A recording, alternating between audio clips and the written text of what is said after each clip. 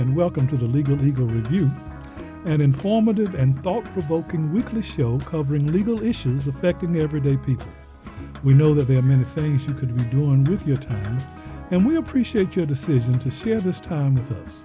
I'm Irving Joyner. And I'm April Dawson. We're law professors at North Carolina Central University School of Law, and we're your co-hosts. The Legal Eagle Review is sponsored by the NCCU School of Law and the Virtual Justice Project. We thank you for joining us this evening.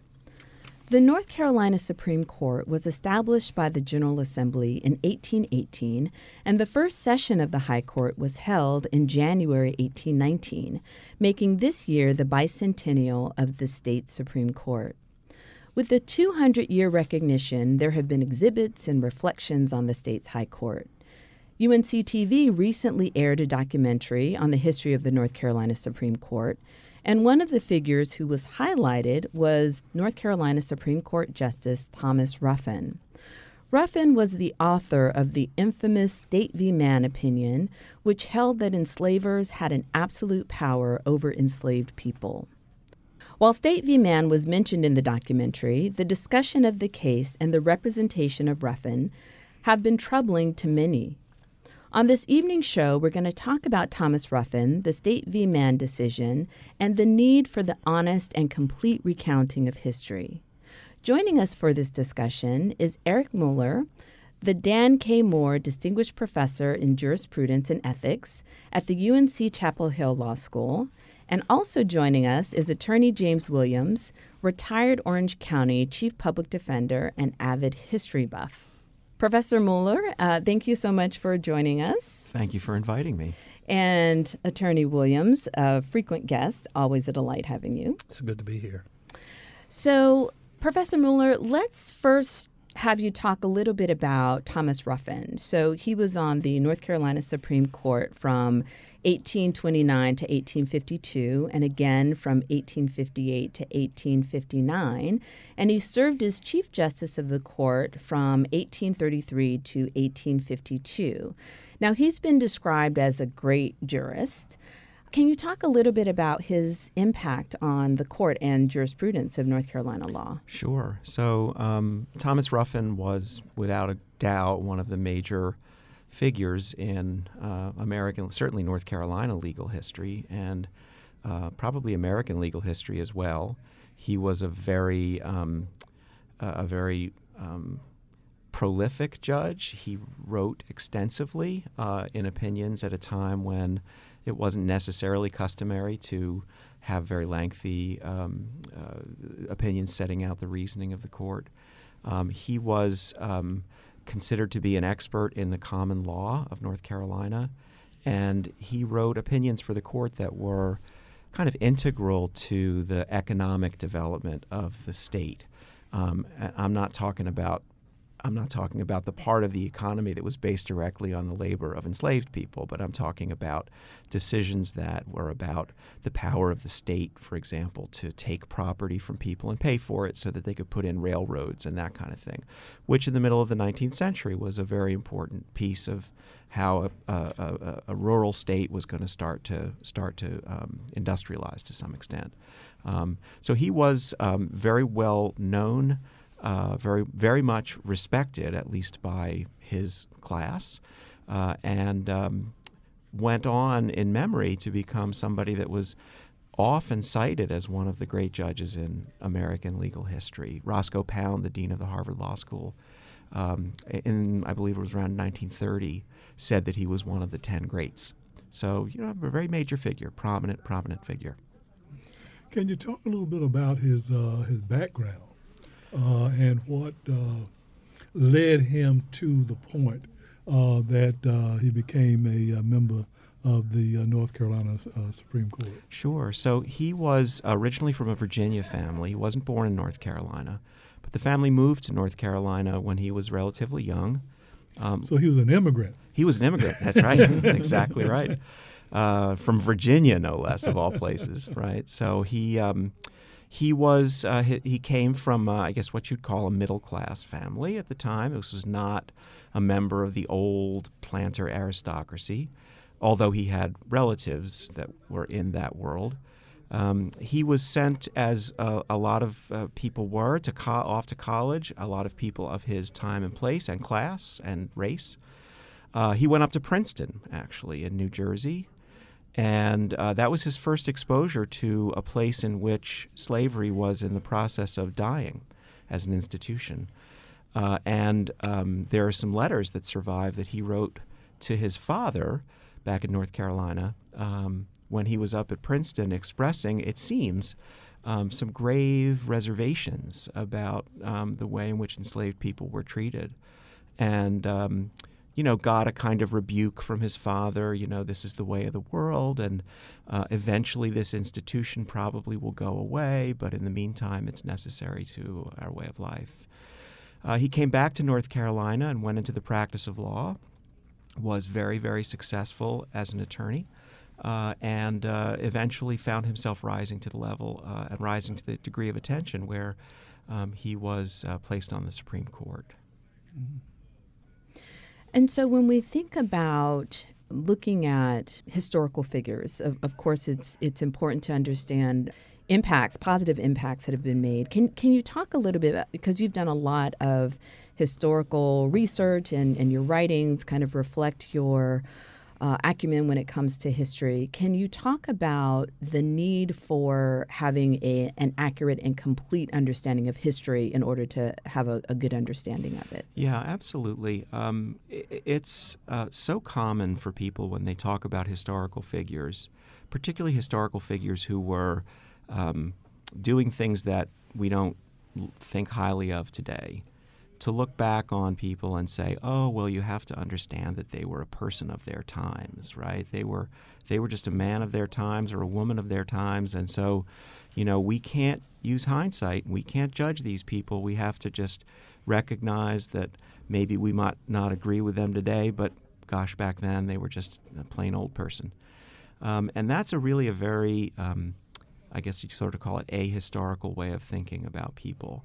If you think about people in your life, you'll recognize immediately that there's people literally spanning the spectrum from the most noble to the most despicable of causes. That's true in 2019, and it was true in the 19th century as well. So we need to look, when we have evidence at least, we need to look at all of the evidence that we can derive about a person and their career and their life, private and public, in order to get a full measure of the person. Because the question isn't whether they were a person of their times. Everybody who lives in a particular time is a person of their times. The question is, where were they on that spectrum? Were they leading towards justice? Were they leading towards a better world for themselves and others? Were they accepting of change and trying to create change? Or were they not those things? Were they instead at the opposite end of the spectrum, really kind of taking advantage of the worst that was available to society in that period of time? And so my claim about Thomas Ruffin, having spent a lot of time over on the UNC-Chapel Hill campus in the Southern Historical Collection, where all of Ruffin's papers are stored, you get a much fuller impression of him than the records have tended to suggest. And my conclusion is that Ruffin was, it's not right to say that he was a man of his times. He was at the worst end of his time. He was a bad man of his times, in particular in his attitudes about and actions regarding slavery. So that's the way I look at it. I'll just mention one other thing, which is, for years and years and years, the only record that people had about Thomas Ruffin's life was his collected papers. So this was like a book that was published that was a compilation of all of this correspondence, all of these original documents that are in the archives. None of the documents that mention slavery or anything having to do with Ruffin as a slave trader, a slave owner, slave batterer, breaker of slave families, none of those records made it into that volume. And the reason they didn't make it into the volume is that the scholar who was compiling it was his grandson. So his grandson left on the cutting room floor anything that might have made Grandpa look bad. And instead what we got was this kind of sanitized history. So scholars, kind of can't be blamed. You look back at these papers and you see all of these impressive correspondence about businesses and insurance law and banks and banking. Well, there's a broader story in the original documents, and that's what I've helped to bring to light. Now, James, you are a student of history. Can you share your thoughts and perspectives about how observing or reading or compiling a complete and accurate record helps with your understanding and our understanding kind of generally of history? Well, I think it's important that we, especially within the context of African American history, because we know that so much of that history has been miswritten or unwritten or purposely distorted. And I think a lot of what has happened in the past or what has not happened in the past impacts, society currently, whether we're talking systems, whether we're talking customs, practices, but also in terms of how a people feel about themselves and who we are as a society. We need to know who we are, and in order to know who we are, we need to know more correctly who we have been. And so part of the reason that I think the historical record needs to be correct is for those very reasons. I think what has happened too often is that we do get this incomplete picture of individuals, particularly where race is involved. And that's what kind of drew me to Thomas Ruffin, even though initially I was not looking at Thomas Ruffin. I was looking at Dr. I. Beverly Lake Sr. because an esteemed North Carolina legal organization had created an award, a public service award, in his honor, and it was named the Dr. I. Beverly Lake Public Service Award. Well, I knew and had known for quite some time that Dr. I. Beverly Lake Sr., and to be distinguished from the recently passed I. Beverly Lake Jr., his son, Dr. I. Beverly Lake Sr. was an avowed white supremacist. And even on the bench, he's another justice of the North Carolina. He was another justice of the North Carolina Supreme Court. His extreme racist views, entered into even those decisions that he rendered on the bench. And so it was through this effort to try to correct that wrong and get the Bar Association to undo that award that in doing some research that I came across some of the work that Professor Muller and others had done regarding Thomas Ruffin. And I was aware that there's a statute of Thomas Ruffin, this enslaver, the author of one of the worst cases in the annals of, I think, of North Carolina jurisprudence, the State v. Mann case. There's a statute of him in the North Carolina Court of Appeals building that used to be called the Ruffin Building. It was named, a structure named after him. And so how can that be? How can we know historically who this man was and then remain silent on that aspect of the state's history, his history, when we know what we know? So that led me to want to know more about Ruffin. And, of course, we know that portrait of him hanging right over the current Chief Justice's head when they sit in the North Carolina Supreme Court courtroom to hear cases. Well, isn't it still called the Ruffin Building? I think they did some remodeling and stuff, I don't know, a decade or so ago. I think they renamed it. I think they started calling it the Court of Appeals building, probably in recognition of the fact that people knew kind of, who he was and what he stood for. Well, let me, Professor Muller, you talked about, and I know our time is winding down for this segment, and when we come back, I want to talk a little bit about the experience of Thomas Ruffin in New Jersey when he was at Princeton. You had mentioned that earlier, but we're at our time to break. Now you're listening to the Legal Eagle Review, and we are talking about Thomas Ruffin, who is described as one of the 10 greatest jurists in American history, who was formerly the Chief Justice of the North Carolina Supreme Court. And joining us for that discussion, Professor Eric Muller and attorney James Williams. We want you to stay with us here on the Legal Eagle Review, and we'll be right back to continue that discussion.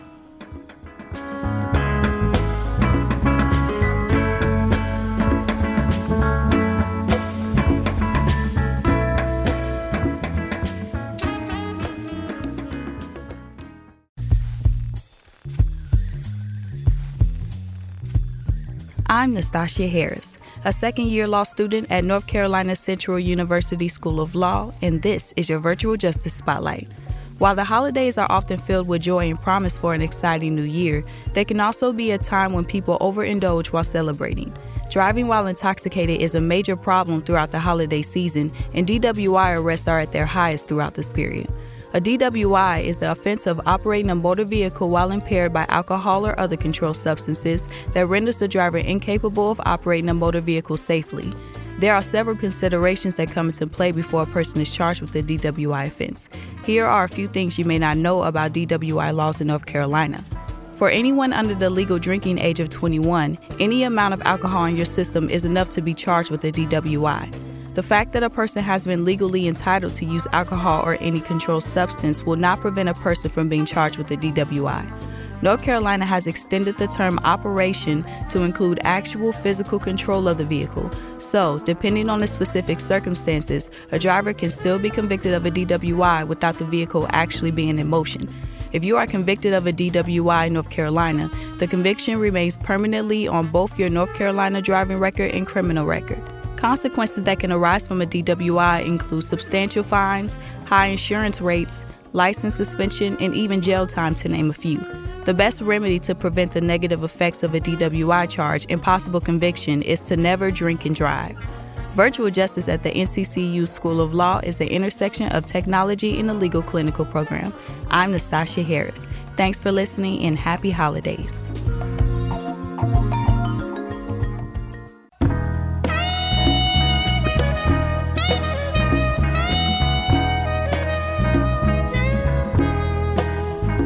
Okay, we're back on the Legal Eagle Review. Thank you so very much for staying with us.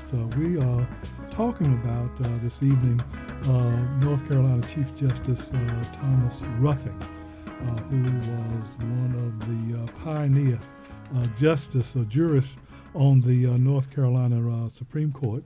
Our guest, Professor Eric Muller, who is at the University of North Carolina at Chapel Hill School of Law, and attorney James Williams, former public defender over in Orange County and one of the avid legal historians that we have here in North Carolina, who brings to us a lot of these controversial figures, or as some people would say, help us to pull the sheets up from some of these characters that illuminated in our history. When we took our break, I was going to raise the question with Professor Muller, because he was talking about Thomas Ruffin's venture into Princeton, into New Jersey, as he was being educated. And while there, sent a letter to his father discussing a kind of a changing view that he apparently had with respect to the plight of people of African descent at that time. And you mentioned that his father responded to him, and I guess my question goes to the impact that response and that experience that he had in Princeton had on him as he later then became one of the top jurists here in North Carolina. Yeah, we don't have Thomas Ruffin's letter to his father. That got lost. But we have the response that his father sent him, and from the response you can pretty clearly tell what it was that the son had said. And we can infer that the son had said, from his vantage point up in New Jersey, where the culture was very much changing on questions of slavery, he expressed concern for the enslaved people that he did see. This was the first time he was in a society that was not essentially a slave society, and he was troubled by what he saw. And what his father said to him was, more or less, son, it's understandable that a young man like you up in New Jersey would see things that you haven't seen before. And there's no question that slavery is a very unfortunate state of affairs, and it's a very sad situation for these poor human beings, these poor people. But, son, there's really nothing that we can do about it. It's changing very slowly. Things will change. In all likelihood, slavery will eventually lose its hold on society, but that's going to have to work itself out in time. And so, it's basically the message that every parent gives to their kid when their kid is eager, exploring the idea of fast change, and the parents are saying, well, slow down, son. So what's interesting, of course, is that when you get to the late 1820s, and now he's a judge on the North Carolina Supreme Court, he says in this notorious State versus Mann decision, he starts the opinion by saying, this is such a hard case. The heart breaks. It's just lamentable that we have to apply the law when our heart is telling us that we should be doing something else. But my job is to apply the law, and the law says that the owner of a slave has to have complete dominion over the body of the slave in order for the institution to work. That's what State versus Mann says. Has to have complete and total control over the body of the slave. But he then writes, if there's a solution to all of this, it can't come from us as judges. It's just going to be a slow change. It's going to take time. Eventually, things are changing. Maybe someday the legislature will come around and will, pass some laws in this area. But in the meantime, I have no choice but to write this very harsh opinion. And, you look at the opinion and you look at that letter and you see the same message that he received as a kid from his father working its way into that awful decision by the Supreme Court. Okay, well, we've mentioned State versus Mann. For law students, it's a shocking decision when you first read it, and then when you read it again, it's shocking as well. But for our audience who has not read State versus Mann, could you kind of give us some background or description on exactly what the issues were in State versus Mann, maybe some of the background, and then Justice Ruffin's resolution of that? Sure. So I'll jump in on that one, and I'll try to do it real quickly. This happened out in Eden. The underlying facts in the case happened out in Edenton in Chowan County. Mann, the case is called State versus Mann, and Mann was named John Mann. And he had rented from someone a slave named Lydia, an enslaved young woman named Lydia. And even the idea, when I first read this, I thought, oh wait, you could rent? We usually think of ownership as being awful, but you can rent. It's like renting a car, or it's just another level of shock, when you figure that out. Anyhow, He rented this enslaved woman named Lydia. He was a guy who'd been in and out of trouble. John Mann had been in and out of trouble. He had prior arrests. He had prior bankruptcies. He was not from the better part of Edenton society. And there was a point at which he was trying to enforce discipline on Lydia. And it must have been brutal because she ran from him. She ran away. Or she ran away from him just in that place. So he took out his gun and he shot her in the back as she ran. And he was then indicted by an all-white grand jury in Chowan County, and he was tried by an all-white male propertied jury in Chowan County, and he was convicted of battery for inflicting that wound, that injury on Lydia. So the case went up to the Supreme Court. And the issue kind of before the Supreme Court was, should the law of North Carolina allow the person who is just a renter of a slave that degree of freedom to injure, even up to the point of perhaps killing the slave? Or maybe that's a right that shouldn't go to people who are renters. Maybe that's just a right that should be for owners, people who are owners but not renters. So that was kind of the legal question in the case. How should the law treat the rights of the renter, the temporary owner of an enslaved person? Mm-hmm. But the principal, I think, point in the case was that Lydia, the enslaved woman, was property. Yes. And could be rented, bought, sold, and brutally chastised by whomever had the superior possessory interest. James, what is it about this case that really, I guess, crawls at your soul when you read it? Because I read it when I was a student, and I read it regularly now as I teach it. No, well, first of all, I didn't read it while I was a student, but and something as simple as the fact that I'm an Eastern North Carolina native. I'm from Plymouth, Washington County, a couple of counties over for Chowan, and when I read the name of the enslaved woman who was property and who was contracted and rented and then brutally shot, her name was Lydia. I have a first cousin named Lydia, so it was almost personal to me in a certain respect.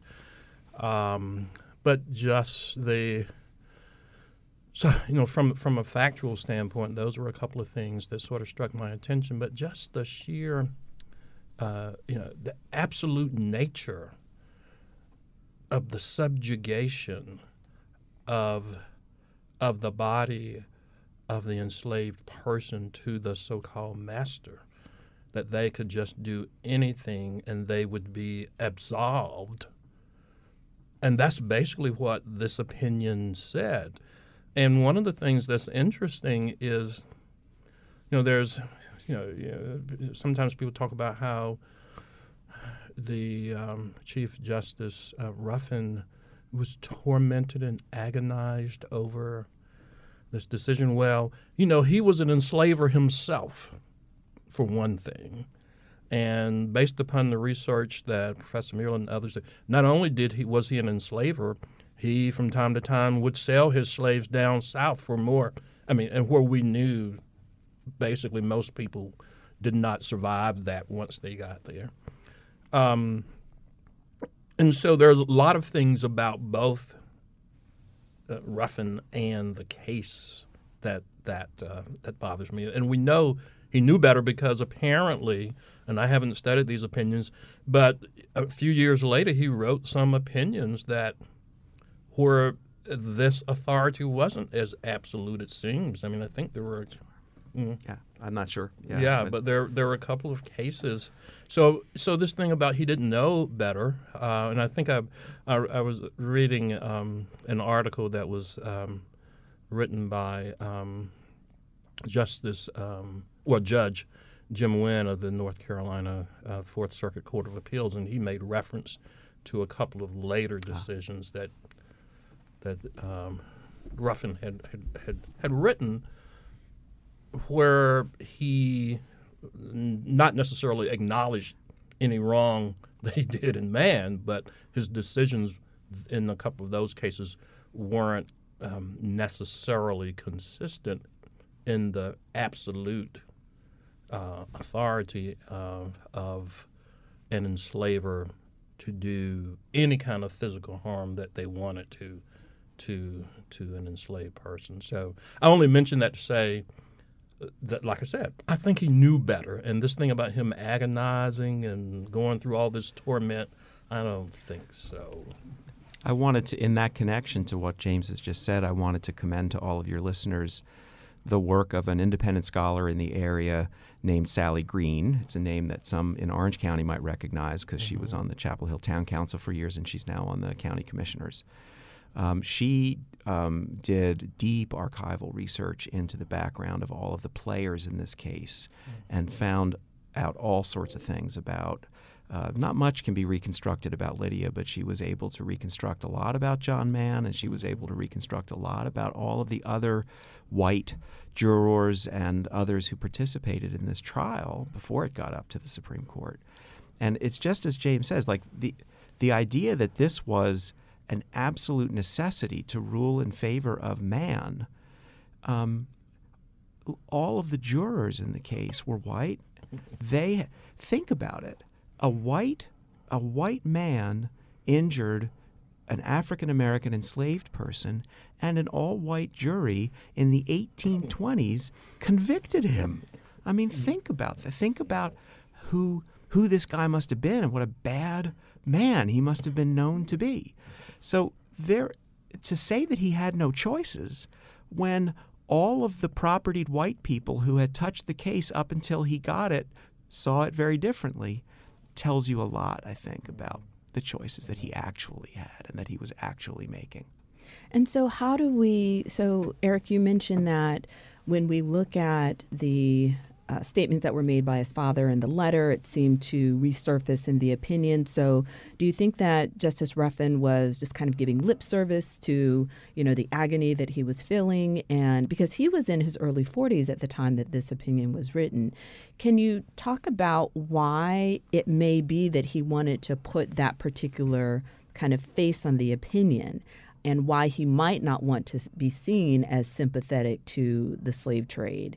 And that would lead into, what he did do as a slaver. Mm-hmm. Yeah, so Ruffin, as a North Carolina Supreme Court justice, was savvy enough to recognize what was going on in society at that time, the conflict that was brewing and continuing to brew on the issue of slavery between South and North. I think that Ruffin recognized that he was going to have not just a local but perhaps a national audience for this opinion, and I think as we're speculating. Obviously, you can never know the actual motives, but what I imagine is that he was trying to craft an opinion that would look more humane in the eyes of somebody who might otherwise use the opinion as a way to further attack the institution of slavery. It was a kind of sweetener, I guess you might say, in a very otherwise bitter opinion. And, in a certain sense, it worked. Harriet Beecher Stowe, when she wrote Uncle Tom's Cabin, there's a character in that novel who's sort of based on Ruffin's character, a judge character in there. She takes at face value the idea that this was an honorable man who was anguished by this choice that he felt he had to make. On the other hand, State versus Mann very quickly went into manuals that Southern plantation owners and overseers would use in terms of knowing what they could and couldn't do. So whatever his intent might have been, it probably ended up leading to more brutality against enslaved people, not less. Well,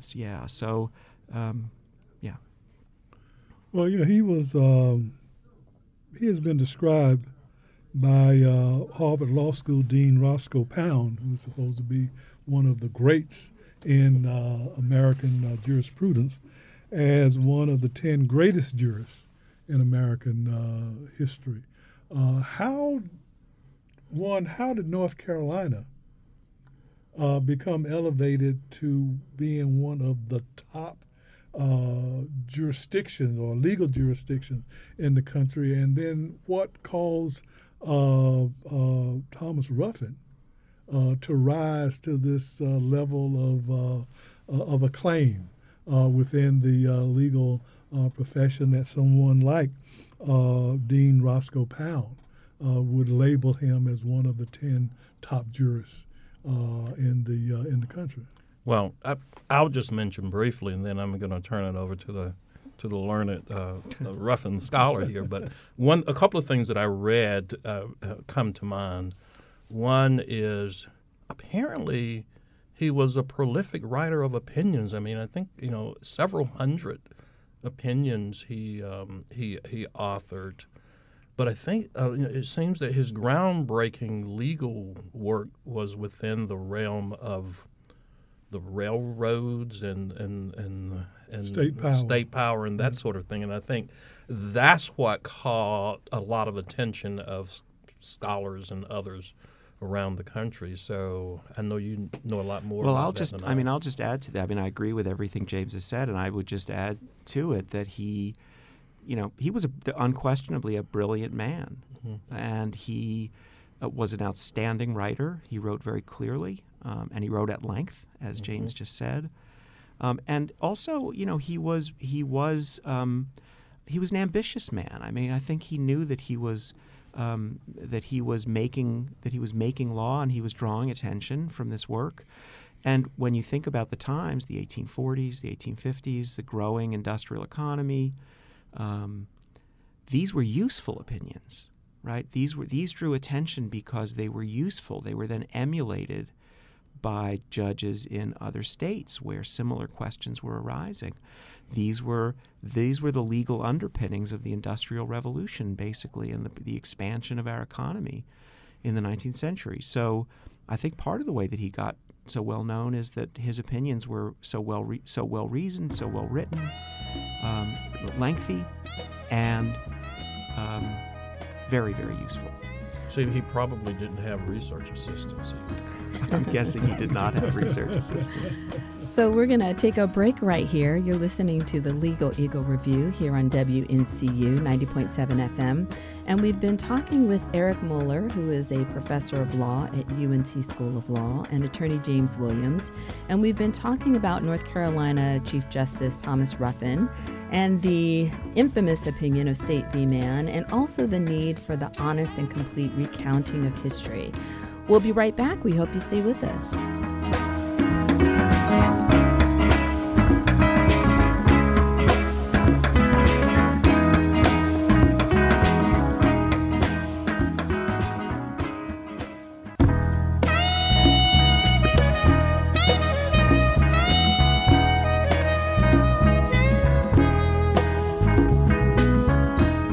We're back. Thank you again for tuning in to the Legal Eagle Review here on WNCU 90.7 FM.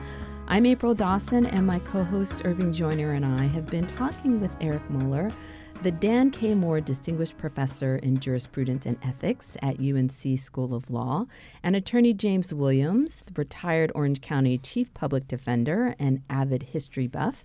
And we've been talking about Thomas Ruffin and the legacy that he has left here in North Carolina, and wanting to make sure that there's a complete understanding of his background. And Eric, you talked initially about Justice Ruffin, you had mentioned that he was a slaver, he was a batterer, that he was a promoter of the institution of slavery. And that portion of his legacy is not always recounted. Can you talk a little bit more about that background? Yeah, absolutely. What's historically been known about Ruffin is that he was himself a slave owner. And knowing that, that's when people say, oh, well, look, he was just a man of his times. But when you dig down deeper, you realize that he was not just your sort of standard issue owner of human beings, as awful as that was. He was much worse. So just three things quickly. One of them is he wasn't just a slave owner, he was a slave trader. The slave trading business by the 1820s had become the trading, right? So now we're talking about a business whose you're not using enslaved labor on your plantation. You are going up north and buying people, and then you are going south and selling them for more money. He entered into a partnership with somebody to run a slave trading business. He knew that it was not an honorable thing, because he said in the partnership papers that his partner was never to mention Ruffin's name as being involved in the business. So he's not just a slave owner, he's a slave trader, number one. Number two, the papers reveal that he himself was a batterer of slaves. There's a very heartbreaking story of an enslaved woman named Bridget who shows up on his plantation and gives him one morning a look that he doesn't like. And so he's walking with a cane, and he just takes the cane and he starts beating her with it. We know that this happened because he did not own the slave whom he beat was not his slave. So it was kind of like State versus Mann in a certain way. He did not own her, so he had to write to her owner and ask basically for forgiveness for having done damage to Bridget. To the human property of this other slave owner. So he was a slave trader, he was a slave batterer, and then, in a certain sense, most heartbreakingly of all, the records show very clearly that he was as callous as could be about breaking up families, selling little children away from their parents, selling husbands away from wives, and vice versa, even in situations where he knew full well that these were long, elderly people who had been in long decades of marriage relationships. He thought nothing of just, if he got a good price for the person, they were gone. So slave trader, slave batterer, and breaker of families. That's not just your standard issue dude from the 1830s who happened to own a few slaves. I mean, that was bad. But this was way worse. And it's when you know that about the man that you begin to realize that he was on the wrong end of his generation. And James, why do we not know that about Thomas Ruffin? Well, I think we don't know that about Thomas Ruffin for the same reasons certain other aspects of the historical record are just more or less whitewashed because they're things that people feel more comfortable not knowing. Sometimes it hurts to know the truth. And so if you're in the position to write what is supposed to be the history and the truth, then and you feel that part too painful or too difficult to deal with, it's left out. And so I think that holds true for a lot of the aspects of history, not just in terms of race, but other aspects of history. And I think that kind of plays out here. As it relates to Ruffin more specifically, though, a couple of things sort of come to mind because we talked about this statue of him in the Court of Appeals building. I think that statue was erected in 1915, if I'm not mistaken. And so we look at that was 17 years after the 1898 massacre coup d'etat in Wilmington.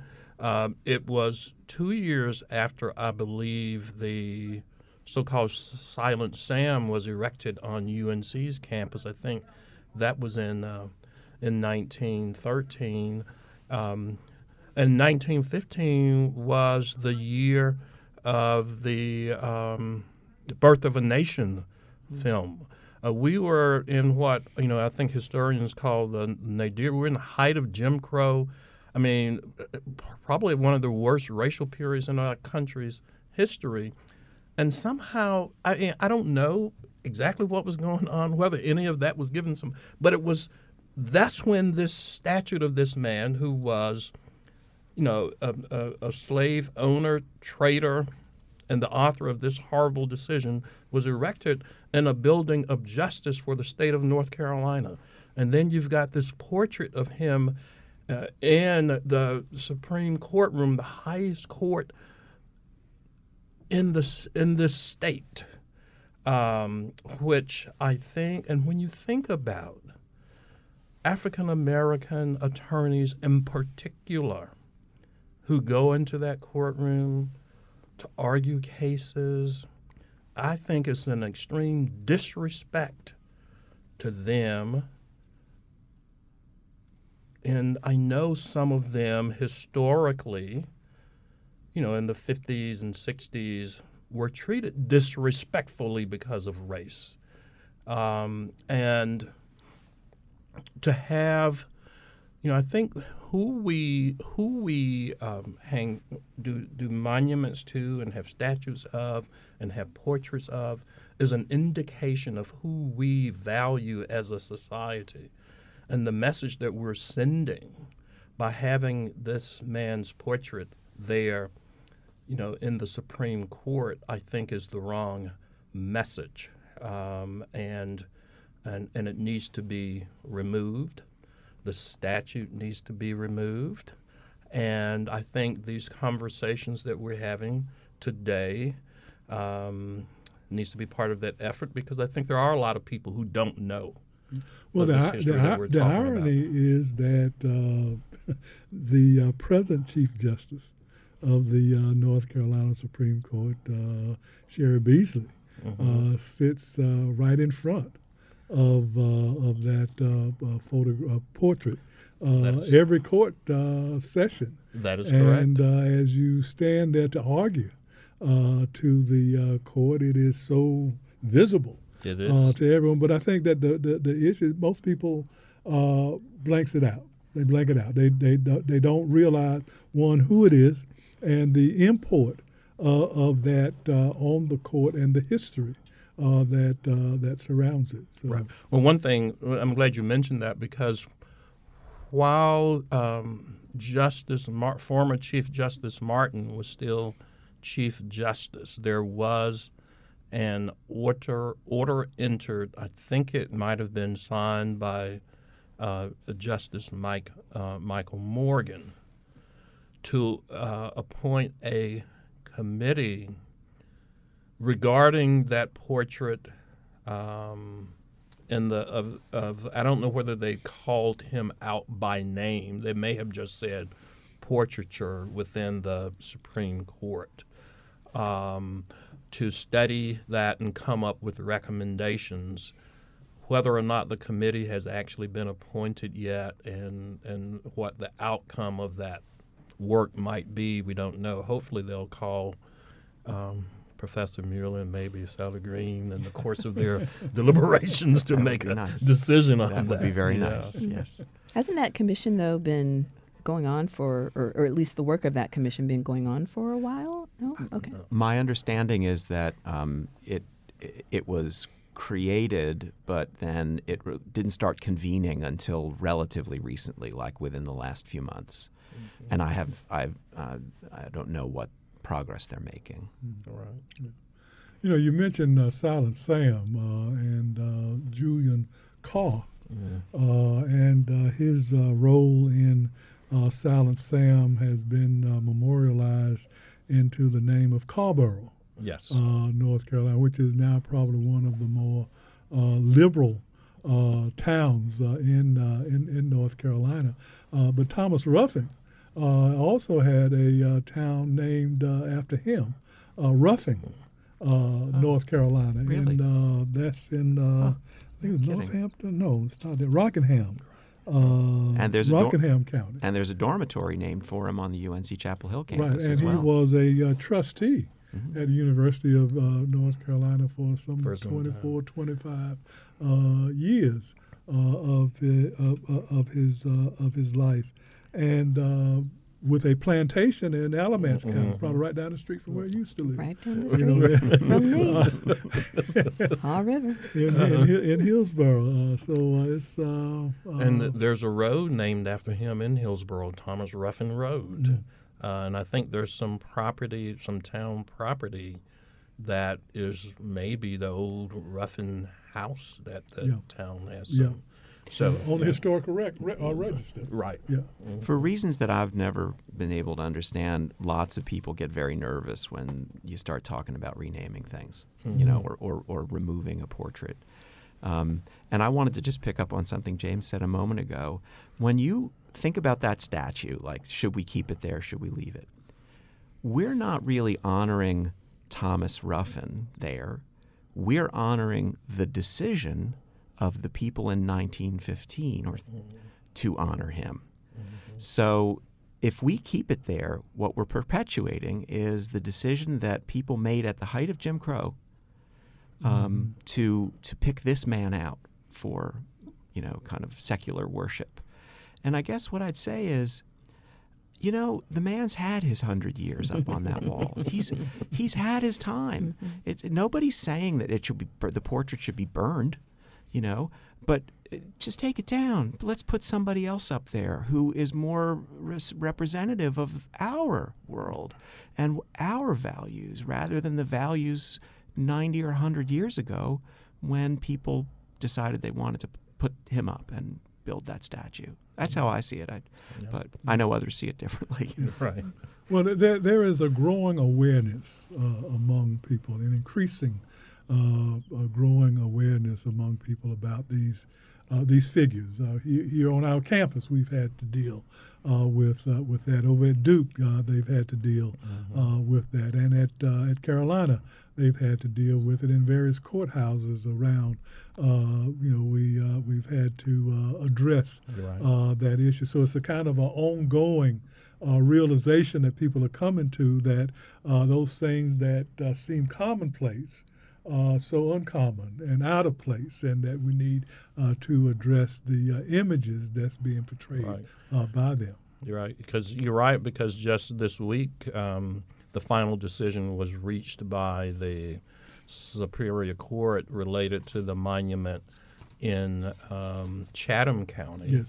And then I think there's a monument in Guilford County that also has been decided that it will be removed. And these are monuments that were in courthouse squares. I mean, and that's what for me, that's even more significant than monuments in other places. I mean, because we know that justice has not always been dealt with an even hand, and quite often racism played a role in injustices that occurred in the courthouse. And when you add to that you've got a symbol of not only racism but white supremacy in a bygone era, right there as you enter in this space trying to achieve justice. It should not be. Well, I'm always amazed whenever I go to Wilmington and I see all of the statues and monuments there to glorify the Confederacy and in particular the 1898 overthrowers who were engaged in the coup d'etat that occurred there. It's just amazing that people are not rising up to demand changes, but they're still there. And we have now, by statute, made it more difficult. Yes. To remove those things that are in place because they want to preserve the history of Trader Nation. Mm-hmm. Well, I think the future, that statute does create a problem. In fact, one of the things that I think is striking about the settlement that was reached by UNC and paying out $2.5 million to the Sons of the Confederacy, from what I read, what the Sons were trying to do originally was to tighten up that statute, to make it even more difficult to remove those monuments, and they didn't succeed in that effort. And so I think that's when money came into play. But my point is simply this: if we're not careful, then that statute that I think is an abomination could get even worse. So we gotta, as that song says, keep our eyes on the prize. Yes. Yeah. I don't know how many scholarships we could award for isn't that the truth? $1 million. So it's amazing. But we need to know more about Thomas Ruffin and those persons who are in the legal profession need to know more about them. And even, I guess, our present justices on the North Carolina Supreme Court and those judges who are on the North Carolina Court of Appeals ought to be made aware of this history. I think that, one of the things that we can do, one of the things that we're doing when we're reconsidering these people is in a certain way, we're giving some honor to all of the people who we don't have access to, like Lydia, the enslaved woman who was beaten, or Bridget, the enslaved woman that Ruffin himself beat with his cane over in Alamance County. It's a way of trying to recapture things that have been lost. And I think that's, I'd rather think about it as honoring Lydia and Bridget rather than dishonoring Thomas Ruffin. I have no problem with the dishonor to Thomas Ruffin, but I think that I would think of it, I just like thinking about it more as a way of trying to bring back some of what was lost. And I think something that you said resonated with me. I do think it is incumbent upon members of the bar, members of the profession, to undertake this effort. I mean, this legal system is ours, and I think we have a certain responsibility not just to the public, but to the profession, to correct certain flaws when we become aware of them, and to make sure that we get that record straight. So that's what I think. All right. Well, we're going to have to end it there. We would like to thank our guest, Eric Muller, professor of law at UNC School of Law, and attorney James Williams. Thank you so much for your insight and for giving us much food for thought. And we'd also like to thank you, our listening audience, for spending your Sunday evening with us. We hope you've enjoyed the show and that you've learned something.